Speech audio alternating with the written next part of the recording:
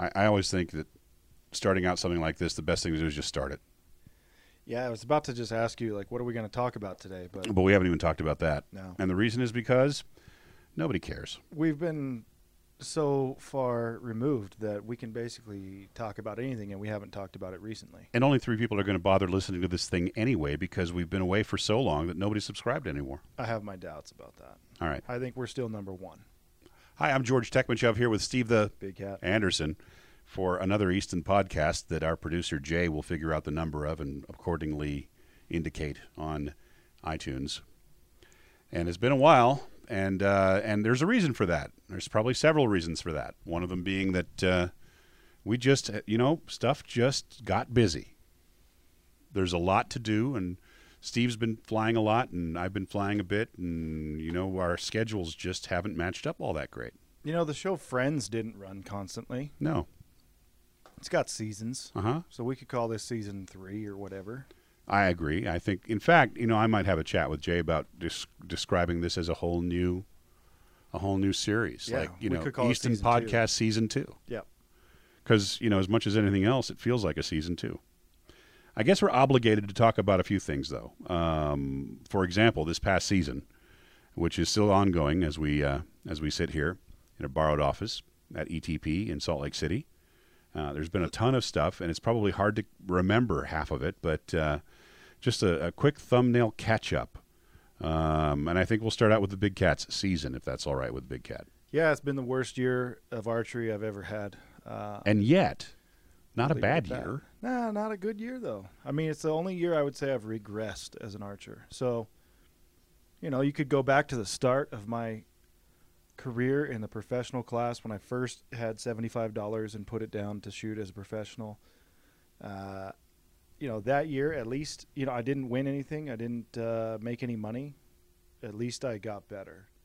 This year, I have won a little bit, and I've won a little bit of money, but I have gotten worse as an archer. Well, I don't know about worse as an archer. I mean, here's the deal.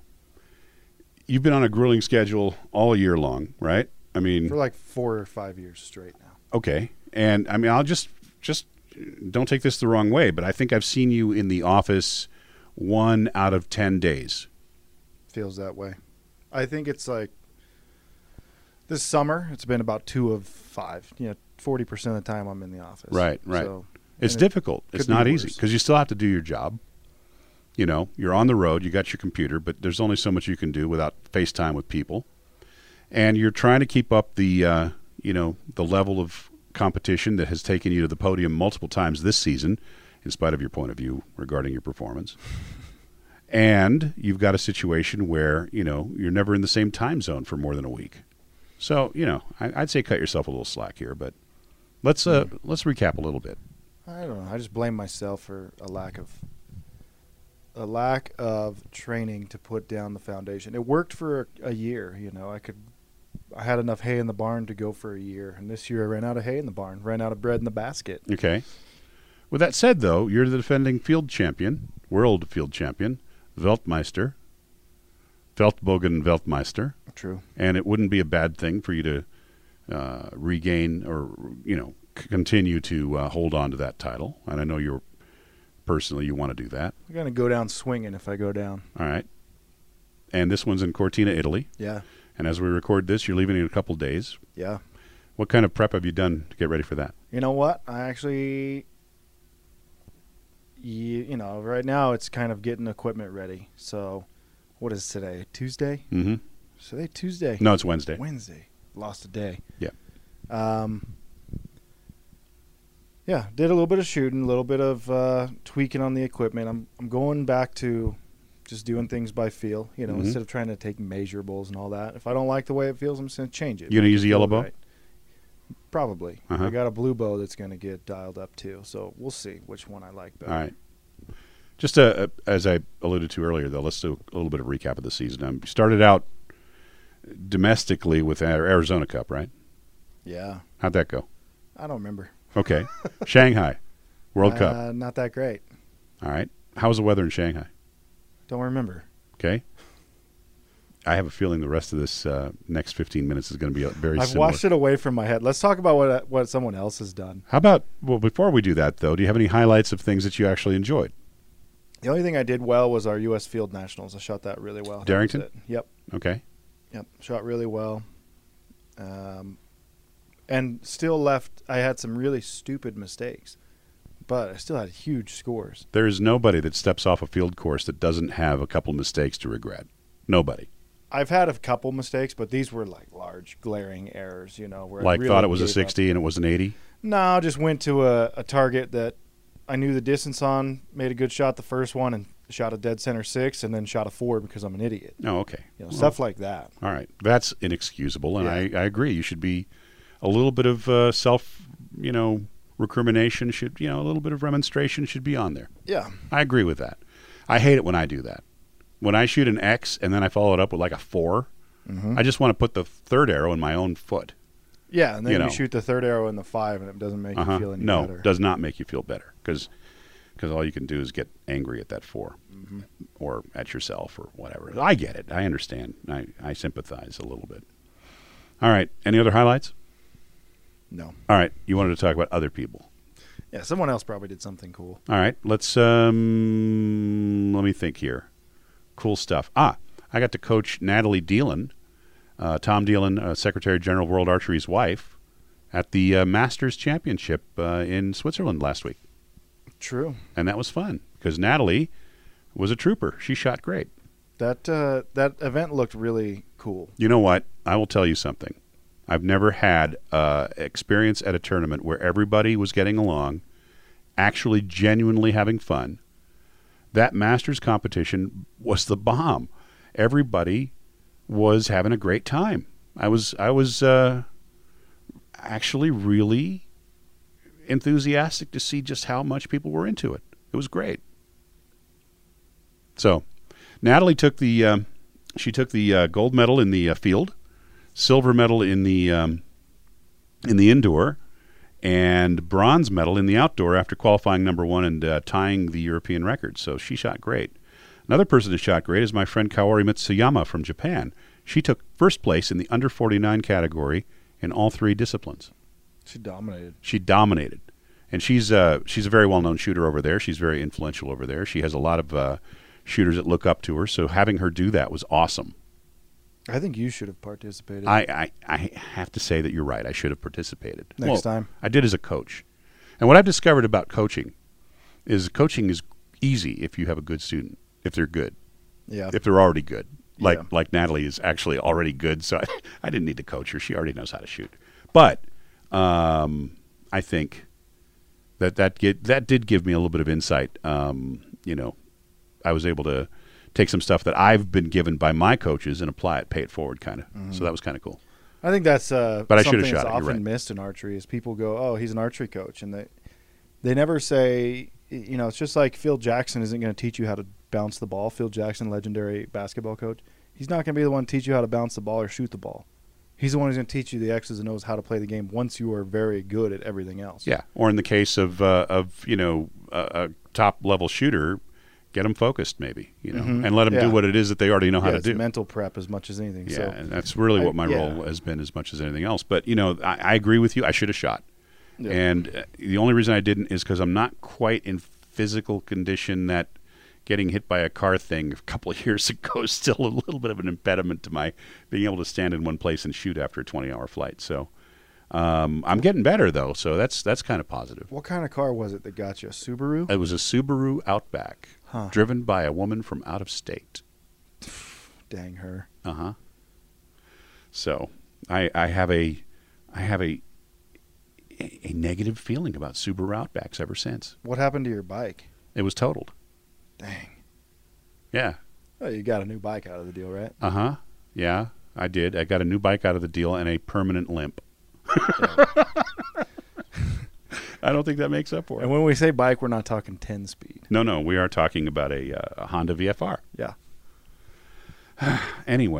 Anyhow, so yeah, Lausanne, cool place to be this time of year. What was the temps like? So they had just come off a week or two of record temperatures. high 80s. That would be, Ooh. high 30s, right? Yeah. Which if you're from Switzerland, man, I'll bet you that's roasting. Yeah. So, all joking aside, there were some serious repercussions. I mean, there was landslides and mudslides and stuff in parts of Switzerland because of this. Everything got too dry. Well, there was a lot of rain. rain. Yeah. And they also had, I think, the glaciers are freaking, disappearing, right? So it's a bad deal all around. But with that said, by the time the Masters started, the weather was about as good as you could have. It didn't rain. The weather was nice the whole time, in my opinion. And it'd been like, I don't know, we haven't dipped below 90 until like 2 days ago. Yeah, it was quite shocking to walk out of the office the other day at 6 o'clock in the evening and not have it be 3 digits on the thermometer. It's been so hot here. Just terrible. Yeah, and now for the last 3-4 days, it's been quite tolerable. Mm-hmm.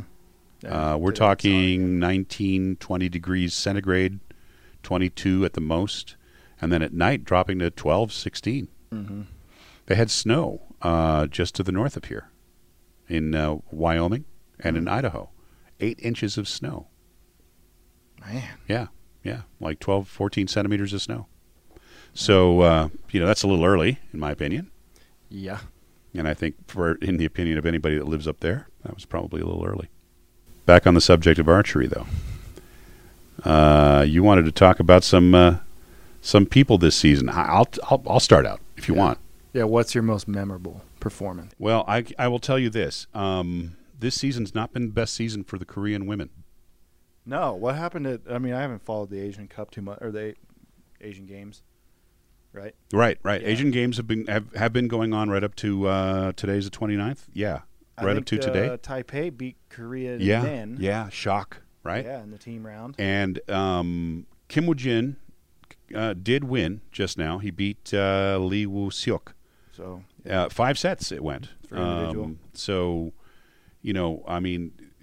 that's the first guy to win the Asian Games twice back-to-back, or twice, I should say, which is back in 2010 he won, and now he's won again, Kim Woo-jin. And, of course, Kim has been just tremendous for the last, decade. Yeah. But, his teammates on the women's side of the field did not have as much success as maybe they would have hoped. And I put that down partly to the coaching decisions that have been made. Coaches have been, in the Asian Games, they're free to move shooters around. They don't have to, they don't have to use the number 1 seed if they don't want to. And they were moving people around and doing some things that didn't pay off, I would say. I saw that the Korean team, I guess they get 2 archers that get to advance to the individuals out of their 4. Correct. And That way Korea doesn't get to dominate the whole thing. Well, and they'd already pre-selected who those 2 would be. And then they pre-selected the 3 team round shooters. So they had the 4th guy there, I guess, just in case someone got injured. Correct. But how would you like to be the 4th guy? It's not a lot of motivation to show up there. Or you're going to show up and stomp them and say, hey, maybe we should think about changing how we do this process, huh? Because you got to roll with your hot hand at a tournament. If a guy's not shooting well, don't expect it to change, overnight. That might be he might just be in a little slump. Yeah. So, I don't know. I'd say you roll with your top 3 qualifiers at a tournament, unless they're all 3 shooting or all 4 guys shoot really well. Then maybe you do select however you want to select. I don't know. That's up to them ultimately, but I think I would allow some flexibility in the situation. Some other interesting stuff out of these Asian Games was the mixed team performance situation.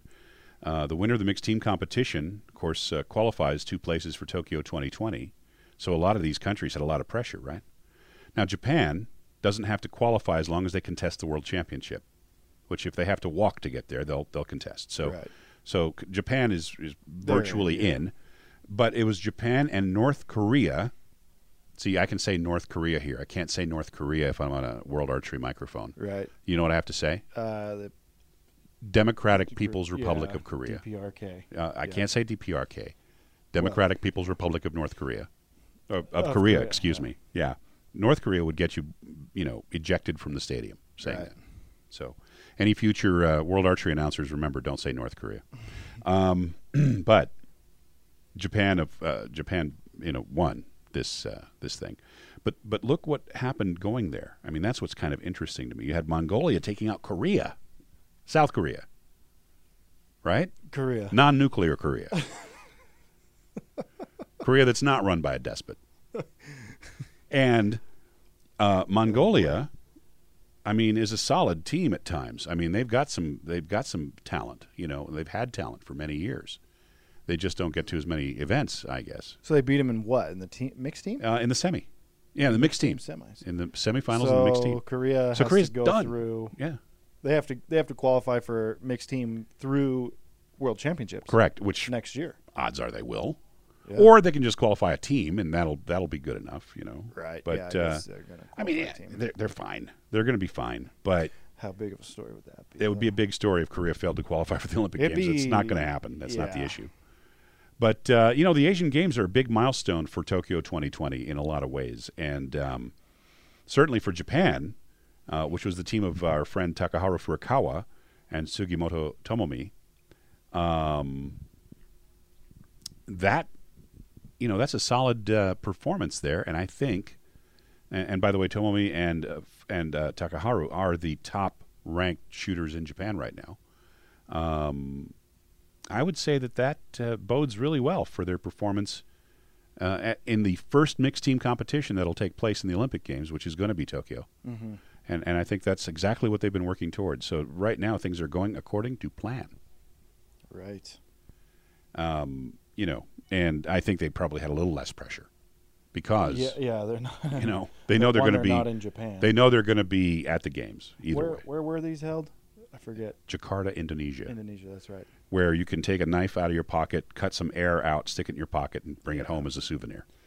Tough conditions there, especially this time of year. The Athletes Village was really cool, though. Oh, I'm sure it was. They had some stuff going on there, and like a little center court where they had, concerts. These Asian Games are I mean, they are a full-on Olympic level event from the standpoint of a very big deal. And speaking of a big deal, you're looking at a big deal in terms of compound being a part of this thing, as you know, and Korea has really risen to the occasion. They set a new world record for qualification in the week. Korea shooting against Chinese Taipei in the mixed team gold medal final, and I gotta give it to them. I've had some discussions with you about this before. I've said Korea is going to be a force to be reckoned with in compound. I don't think I've been wrong. No, they're pretty good. They beat us once this year. Yeah. We beat them once. But the point is they're right up there with any other country. Mm-hmm. I mean, in the past, not that you'd fear anybody, but who would you have a lot of respect for if you had to go up against them in a match? In a team match? Yeah. Denmark comes to mind. No. Italy, Denmark maybe. rarely puts three together. Two good ones and one maybe. Who knows? Give me some examples of countries that you would, you go, oh, well, we've got. I know that's not your personal style, but who? I don't remember shooting against a particular country thinking these guys are all shooting really good right now, or these guys are all capable of shooting really good at any moment. Sometimes you get three that shoot well, like in Berlin, Croatia beat us. They all three shot awesome. We didn't shoot that great. But at the moment, they all three shot well. I don't think if we did that again, they would shoot the same score again. Okay, on any given Sunday. Yeah, but Korea is always going to their guys always seem to put up a pretty good effort. So. All right. Well, and they all come from the recurve ranks, those Korean compound guys and ladies. Just looking back at what happened here, just jumping back to the field of play on the Asian Games, you've got Chinese Taipei beating Korea in the men's team match.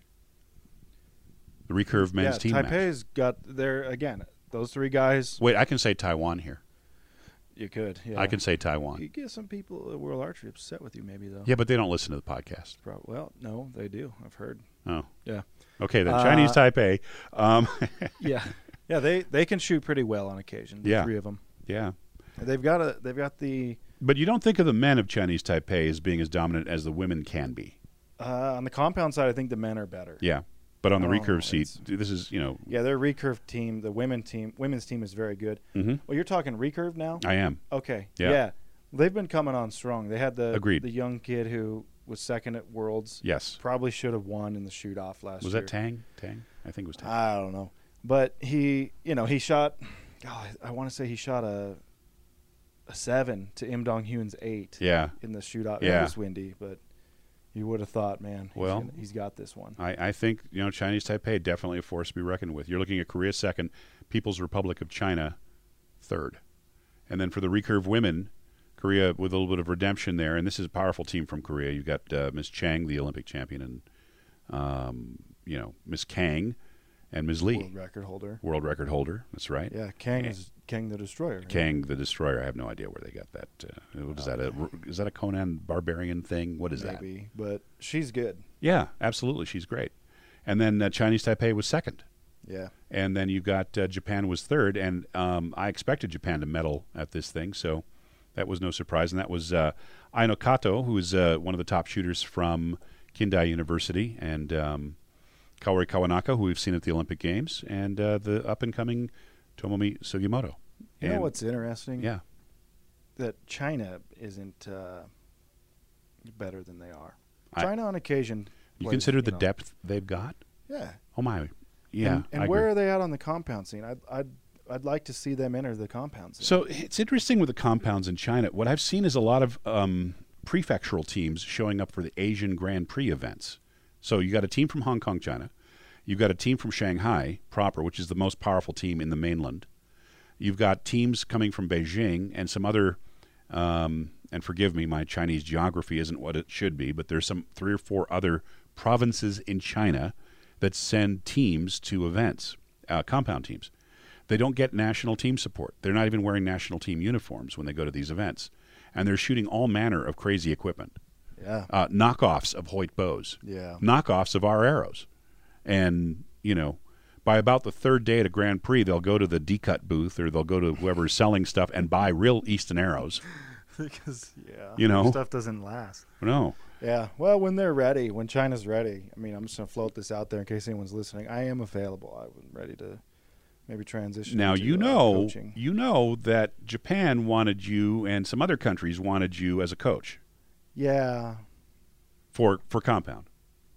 I'm talking like I will move there full time. To China. Yeah. Okay. Well, any representatives, Gobei or anybody listening, Steve Anderson has just made his intentions known. I'm available. For the right price, I presume. Always. All right. Can I be your agent? Checks in the mail. Recurve mixed team, as we mentioned, was Japan, followed by the Democratic People's Republic of Korea and People's Republic of China. And then for the compound mixed team, Chinese Taipei beat Korea. Chinese Taipei beat Korea. And the Islamic Republic of Iran was third. Iran is a good set of compound shooters there. Yeah. I mean, their guys all punch it. Uh-huh. But when they're punching it together, and they got the wrist strap and everything. Yeah, when they got the punch on, good luck. Hey, if the wind comes up, look out for Iran because they're going to be tough. I think we lost to them once in China one year or something. Compound men, Team Korea. Yeah. Taking the gold over India, which someone we know was just coaching India. Sergio was. Sergio Pagni, yeah. Yeah, so they went all the way to the gold medal match. But they don't shoot individuals in this, do they, for compound? No, they don't. That's right. It's only teams. Why? You're there. I know. Schedule, I guess. I don't know. It's like the Pan Am Games next year. They're going to have 8 compounders. Don't even do it if you're going to have 8. It's better to be in than not to be in. You got to get your foot in the door. Eventually, they develop a round that people actually want to watch, which isn't the current round. And you find yourself in a position, I said it. I'm in a position to say what I think on this subject because I don't represent anybody but myself on this. And I don't think that the 50-meter round is the crowd excitement round. It's just not. I'm sorry. And, it's in the past, it's been my job to try to make it interesting. And it's a hard job. Not easy. If the guy's got a 2-point lead and there's an arrow to go. I expect somebody in the future will figure out a good way to make it interesting, but I don't know how. could start by shooting at 60 meters. We've talked about this before. Absolutely. 60 on an 80. I like that idea. Anyway, back to where we're at with this stuff. Yeah, I mean, look at the names that India's. I mean, they got Abhishek Verma on this team, right? Yeah. So premium shooter, premium quality shooter. None of the Koreans are slouches. You got Kim Jong-ho and Choi Yong-hee. Both of these guys passed recurve top guys, and now they're shooting compounds very effectively. And then Malaysia took the bronze. You've got the compound women's teams, Korea, India, and Chinese Taipei in that order. So Choi Bo-min, who's been shooting great with a compound for the last few years after shooting a recurve, and So Chae-won and Sung Yoon-soo taking the gold medal over India. And then you've got Chinese Taipei for the bronze there. So we shift gears for a second here. We've got a guest in-house. We have Tommy Floyd from NASP. So Tommy is in town. He wanted to address our factory workers. He came to town to literally thank our factory workers for making the Genesis arrow that's used by all the NASP kids. NASP, National Archery in the Schools program, right? Yeah, quite the trip.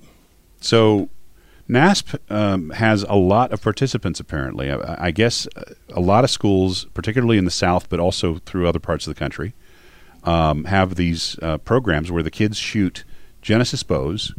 They're shooting 10 and 15 yards at, pretty much bare bow fingers. Is that how that goes? Yeah, it's just like So they learn a way to aim, more or less, using the arrow, I guess.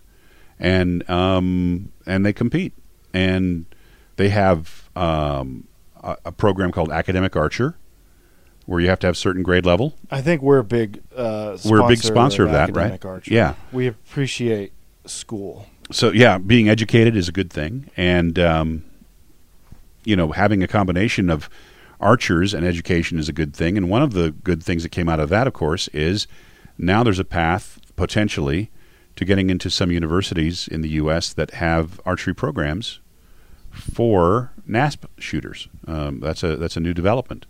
If you want to know more about that, you can go to the USA Archery website, usaarchery.org. And anyway, let's take a couple minutes for you to have a conversation with Tommy Floyd. Okay, as we mentioned earlier in the show, we do have Tommy Floyd, VP of NASP, National Archery in the Schools program. He's joining us. We're going to talk a little bit about NASP. And Tommy, I'll let you know how it goes on this. We do one take only. I don't know if you watch Barstool Sports, probably not, but they do the Barstool Pizza review, one bite only. So we try to stick to that. That said, we just sat down. You gave some of us in the company a presentation on NASP, and it kind of opened my eyes a lot and changed some of the preconceived notions that I had received on NASP. And obviously in this podcast, probably not going to be able to run through everything we did, but I think there's some interesting stuff. Maybe we could touch on some of those points. So I took a few notes, and some of the things I thought were interesting. You've had 20 million kids go through NASP. It's almost roughly the same size as Little League or the Boy Scouts. 1 in 5 that participated in NASP have had a family member shoot archery because of their NASP participation. Another one I thought was really cool, about 40% have purchased a non-NASP bow since starting NASP, and 35% of those surveyed want to purchase a bow. So you gave me a little story on how you got into NASP. You come from an educational background. Why don't you give us a quick rundown? It's really great to be here, and I'll do just that. First of all, I would say that NASP appeals to just about everyone. As an educator, while I was a bow hunter, what appealed to me quite early in my NASP experience was what I saw it doing for kids that I didn't think engaged even with me, someone they were familiar with. They wouldn't look me in the eye. They would look at my feet when they talked to me. Those same kids that once they found success in archery began to blossom as people. Now, I can take it miles beyond that now after dealing with it for all these years. I would say that the confidence gained through experiences and success, not just in score, but in the fact that I've learned to master a skill, the skill of shooting a bow, makes me better able to maybe tackle something tougher in my life afterwards. So what maybe I didn't clarify when I started this was we have a lot of international listeners. Some of them probably don't have anything like NASP in their country. So NASP is, as I mentioned, National Archery in the School program. So these kids are actually shooting in their PE classes. They're actually shooting bows in school during school hours. So just to go over that again, why don't you tell us a little bit about kind of the format they shoot in within NASP? NASP currently operates in 47 states. We're in grades 4 through 12. It is an in-school requirement to be a NASP school. Schools must commit to at least offer 10 hours minimum instruction. Oftentimes it exceeds that, but in order to call themselves a NASP school, they do 10 hours during the day.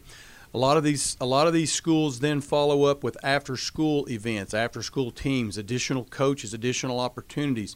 Many of these schools begin to travel and do tournaments as teams. Our big deal in NASP is that you shoot for your school and you shoot on a team. Right now in America, somewhere around 14,000 schools are participating in NASP, and over 2 million students a year participate in NASP. It is continuing to grow at a rate of around 1,000 schools per year, and I truly believe that our in-school requirement is one of the reasons it has continued to grow, because it appeals to the masses.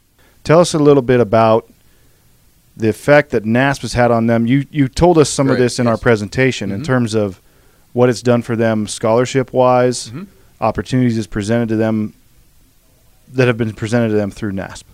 We have surveyed our participants. So we actually surveyed our 2+ million students and had a 1%, just a little over a 1% confidence interval. 40% of our kids tell us that NASP is a motivational factor for them to do well in the classroom. That's very powerful, even for the indifferent person that doesn't care a lick about archery.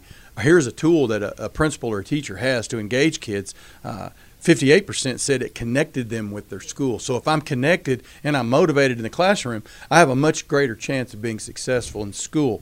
So much that this past year, the Easton sponsored academic archer reached 25,266 NASP participants who were recognized for their success in the classroom. Right. So something that I had going through my mind, I didn't have NASP at my school. I don't think many, I grew up in Idaho, I don't think many had it. There was a few. Would I have participated in NASP? Yeah, during PE I would have. Probably not on an extracurricular level just because I was busy enough with other sports. And in my head, I think every kid should take the opportunity they have to do high school sports. Whether that's football, basketball, track and field, whatever. If you can go and you can make a team, a varsity team, there's no replacing those memories. You should absolutely try to do it. But there are, out of the 2,000 kids at my school, there was 12 of us that played basketball. The rest of them weren't fortunate to have made that team. And they need right. There's opportunities for them too. So of course, I spent so many years in a public high school, and then as a superintendent, I had 19 schools. One of our major tasks was to find a way to engage kids, because not everybody could play basketball. Not everybody could be in the band or cheerlead or have a club that they were interested in. Archery simply appeals to kids who continue to demonstrate that they say to us, this was the first time I felt like there was something for me at my school. And that, I don't care how you want to throw anything you want to throw at that, is extremely powerful. You give me 2 kids and one of them's engaged and wanting to be there, I'll take the engaged one, because we'll come out with a better outcome. Especially at that age. Right. I mean, that's a critical thing. And then the other thing I saw a lot of, and we see a lot of this in virtually every type of archery, but there were opportunities for the physically disabled too within NASP. Exactly. So on the video that we just released, you'll see several instances where students are wheelchair bound or have don't have the use of all their limbs. A very powerful young lady in Kentucky was demonstrated and actually made the Associated Press with her interview about what archery had done for her, because she shoots with her mouth and her left hand. It's very powerful. So next, get into some of these. We had one listener question I thought was not answered by what we've talked about now. Okay. I think we have answered some of it, but this is a bit of what I hear a lot at my level of shooting, and where I'm, or at least in my venue of shooting, I should say. And I'll let you give your answers, and I'll kind of give my opinion, because my thoughts changed on this, I think, pretty drastically today. So the question is, what is NASP doing to get these kids to the collegiate level so that they can take their archery to college, and how can the schools help keep kids in archery even after they graduate high school? So USA Archery and NASP have recently partnered, and we've put it on both of each other's websites under our news section, a place where parents and students who are thinking about a college somewhere, they can go to that site, click on the link, and find out in their state or jurisdiction what post-secondary institutional archery opportunities may exist. But to any parent out there who has a child that's interested in archery in high school, that's hopefully leaning in the direction of some type of post-secondary something, because we all can't say that we don't know what happens without those skills being imparted. Ask those questions of those guidance counselors at those colleges and 2- and 4-year institutions and all those secondary schools. Do y'all have archery? Is there an opportunity for me to participate on behalf of this institution, even at the club level? What do you have? And that's an important question. And to add to that, my thoughts on it were this is if the other organizations are letting these tournaments happen and they're not there actively participating in the continuation of these student archers, it's a wasted opportunity for them. I mean, you guys have done so much to get a bow in their hands and get them in one location to shoot that bow. I mean, 14,000 kids, one event. Correct. That's we don't have 14,000 members in some of our organizations that are major organizations. So, in my opinion, it's on them, to be, or maybe there's some other intermediary that should be involved. But you've got them all rounded up and you've got them all into the sport. The next step's got to be taken by those who are looking to foster their membership with these people. We have 47 state tournaments ahead of us next year. The door is open for organizations who do archery beyond the 12th grade, or even that they can do while they're still in high school apart. Because we're not the group that says they can only shoot a bullseye or a 3D with a Genesis bow. But, if that's what I have, that's what I want to get my toe in the water. But I promise, if you'll let me play in the game, I'll find a way to do the other. Right. But if I never get my foot in the door and I never get to play in the game, may not. I think my career in archery may be over. And what a terrible lost opportunity as you describe it. Exactly. So it was very enlightening. It's good to hear all this stuff. And, I think anyone who's got any questions about NASP, where should we direct them to? Our website is naspschools.org. So naspschools.org. naspschools.org. My email, tommy.floyd@naspschools.org. Oh, be glad to help. That's not something I treat lightly. If my email got on the air, well, it's on there 27,000 times, so I'm good. I'm good. Well, Tommy, good having you here in the office today. Good chatting with you. And well, it's a presence to be with someone who has had such a successful archery career. You did not want me to say that, but that is the truth. So we're grateful to be here at Easton today. I got lucky a few times, but thank you. I appreciate that. And I'm sure we'll see you again soon. Hope so. Thank you. Well, there's no question that man is passionate about archery in the schools. Yeah, there's like 14,000 at the one tournament. And yeah, I just hope it's my hope as someone who didn't ever do archery in school but picked it up later in life that at least a good fraction of these kids will move into a USA Archery or NFA or some type of archery like and I've been critical. I've been a little critical of NASP in the past for not doing enough to give these kids a path to mainstream archery after NASP. And what I've come to realize is that's not their job. That's our job. It's kind of it's someone's job. If I was a target archery organization, I would be at every one of their tournaments in every kid's face trying to get him to come out to whatever I do after he's done with high school. Yep. And I would and again I'm going to turn that question around. Here's a question on our Facebook from Garrett who's saying, what's NASP doing to get these kids to the collegiate level so they can take their archery to college? How can schools help keep kids in archery even after they graduate high school? That's not their job. Yeah, we went over that. Tommy and I talked about that a little bit, but yeah, I think we're all in agreement that it'd be best if all these like 3 billion kids that shoot NASP would continue on and shoot target archery in other formats. But we need to help. What we need to do is help organizations like the NAA find ways to bring those kids in, and we're doing that actually. Ultimately, by getting them to at least pick up a bow and shoot an arrow, they've done more than anybody else has. That's a fact. So I'm going to give credit where it's due. in spite of the fact that I may have possibly been accused of having referred to NASP as kickball with an arrow in the past. I heard you accused of saying that, and I also heard you saying that. No, I'm just kidding. I would never say something like that. All right. Alex has a question for you, Steve, if you're up for that. He shoots a compound at 45 pounds, and he's got a 29-inch draw. He's planning to buy some arrows for Vegas. He's thinking about setting up a 2312 or Super Drive 23s in a 475 spine. Oh, what was the specs again? He's saying 45-pound compound, 29-inch draw. He doesn't say what kind of compound. Not a lot of info to go on, but I would say that really it comes down to this. What are the reasons to shoot a 2312? What are the reasons to shoot a Super Drive 23? So you can get both of them to hit the middle. Absolutely, every time. I would actually even consider 2314. Sure. A little more durability, for example, and it'll still spine just fine. The real question is, what's your budget? Yeah. You can buy 2 dozen of those 23s for the price of a dozen Super Drive 23s. Yeah. I get like a good 2 seasons out of a dozen. Easy. Yeah, that's not a problem. Yeah, so, that's not even what I'm referring to. What I am referring to, though, is, Alex, do you want to go outside with your Super Drives later and shoot some 3D targets? That's the one option. Because if you do, then the Super Drive is your answer, right? But if you want to just shoot Vegas, stick with aluminums. Save the money and spend it at the slot machines or something. Sounds like he may not be old enough to. I don't know. Guessing off. I don't want to actually. I'm not going there. Never mind. No, I mean he could be an older guy, or he might just be. That's true. Somebody who doesn't shoot a lot or whatever. But you know, I'm not going to judge somebody for shooting what they can handle weight wise. That's awesome that they're doing that. I think that's great. You know what we should have talked about? Go ahead. The from Laurence Baldoff.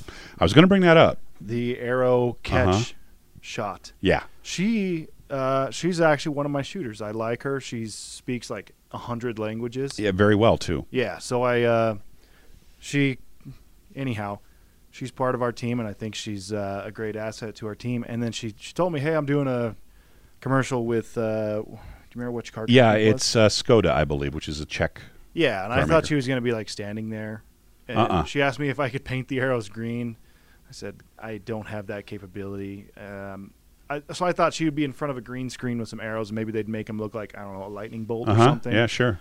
Turns out it was a whole lot different than what I had anticipated, right? Now, I want to make it absolutely clear. Yes. Easton does not condone or encourage the use of X10 arrows in terms of what was done here. That was almost word for word what you wrote on the Facebook. It's because I'm reading it off that. But with that said, though, it is indeed rather cool. I mean, this was one of the cooler things, and darn it if that wasn't dangerous looking, but very cool. So here's what they did. It doesn't actually seem dangerous. Well, it depends on, I mean, there's a number of other variables that we're not thinking about here, like tires do blow out, stuff happens. He's hanging out the sunroof at 150 miles an hour. But anyway, Laurence had to shoot the arrow on command without the clicker, therefore, as the car passed her at a speed equivalent to what the arrow was going to do about 60 meters downrange. So call it about 130 miles an hour or whatever. Yeah, so that car was doing a sustained speed. The arrow would have been slowing down the whole way. Faster and then slowing down. No, it always slows down. Well, but it would have been initially faster. Yes, faster than the car. That's right. So he sees it launch and get out ahead of him, and then he catches up to it and grabs it. Right. Now, that gave him about a third of a second to acquire and catch the arrow. So if you ask me, the catcher was just as talented as Laurence. But with that said, you've got a spectacular piece of video there. All I can tell you, if you want to see this thing, is it's called Catch the Arrow on YouTube. Do they have a GoPro on the guy's head? No. They should have. They didn't. Missed opportunity. There's absolutely. You see, there's a picture of the guy. That's the view I wanted to see. And the guy's another shooter, by the way. But yeah, that would have been a cool scene. Now, Laurence points out, and again, it's Catch the Arrow. You can find it on YouTube. Go look at it and then come back to the podcast. Okay, nice to have you back. Laurence says she didn't break very many arrows. She says, nearly all the X10s that were used were intact, meaning some of them landed on the concrete, and were given to the crew after completion of the world record. Guinness was there to supervise this, and that's a $10,000 bill.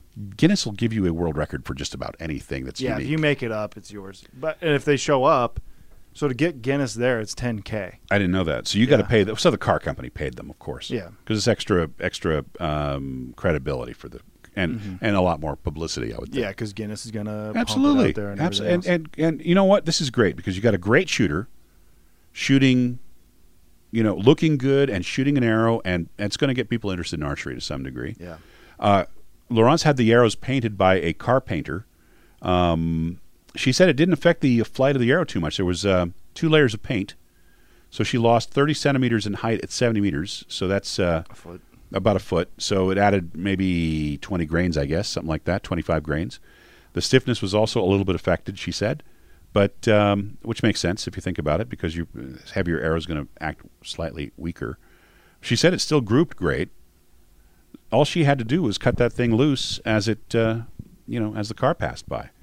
Her write-up was great. It had a lot of info on it. So. Sure did.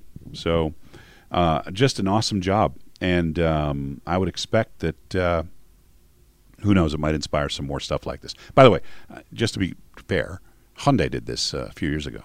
Really? Yeah. Same exact deal, except I don't think they caught the arrow. I think they raced it. Not quite as legit. Nah. Next, it'll be who can catch the arrow in their teeth. Don't even go there. Karen Griffin and the rest of our legal team just had a conniption over that comment. So that's all right. You take that back. I sent out an email the other day about if it would be possible to do something that needs not to be named. It was a storage thing. We were going to store something for somebody on one of our locations. Oh, yeah. And it turned into 9 people involved, well, including legal. I was like, never mind, we're not doing it. They gotta justify their existence. It was unbelievable. And when you need them, you need them. It was unbelievable. Well, and they're good at what they do. So 9 people. I'm not going to criticize our legal department because you need them once in a while, especially when you're, like over a border and you don't have your passport, or things like that can happen. But anyways, but I do want to make it absolutely clear that Easton does not condone or encourage the use of the X10 or any other arrow in this manner. Yep. But it's darn cool.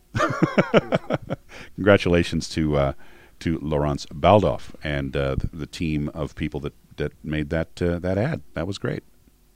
Well, do we have anything else to talk about? Yeah, I think we do. But, I'm thinking at this point, after this much time off the air, and then coming back we're just breaking off barnacles here. More or less unannounced. Yeah. We're going to have a lot more to talk about in the next show, whenever that is. September 25th-ish. Sounds like. Because I will have come back from a couple weeks in Japan. You'll have come back from a couple weeks in Cortina. Shoot, yeah.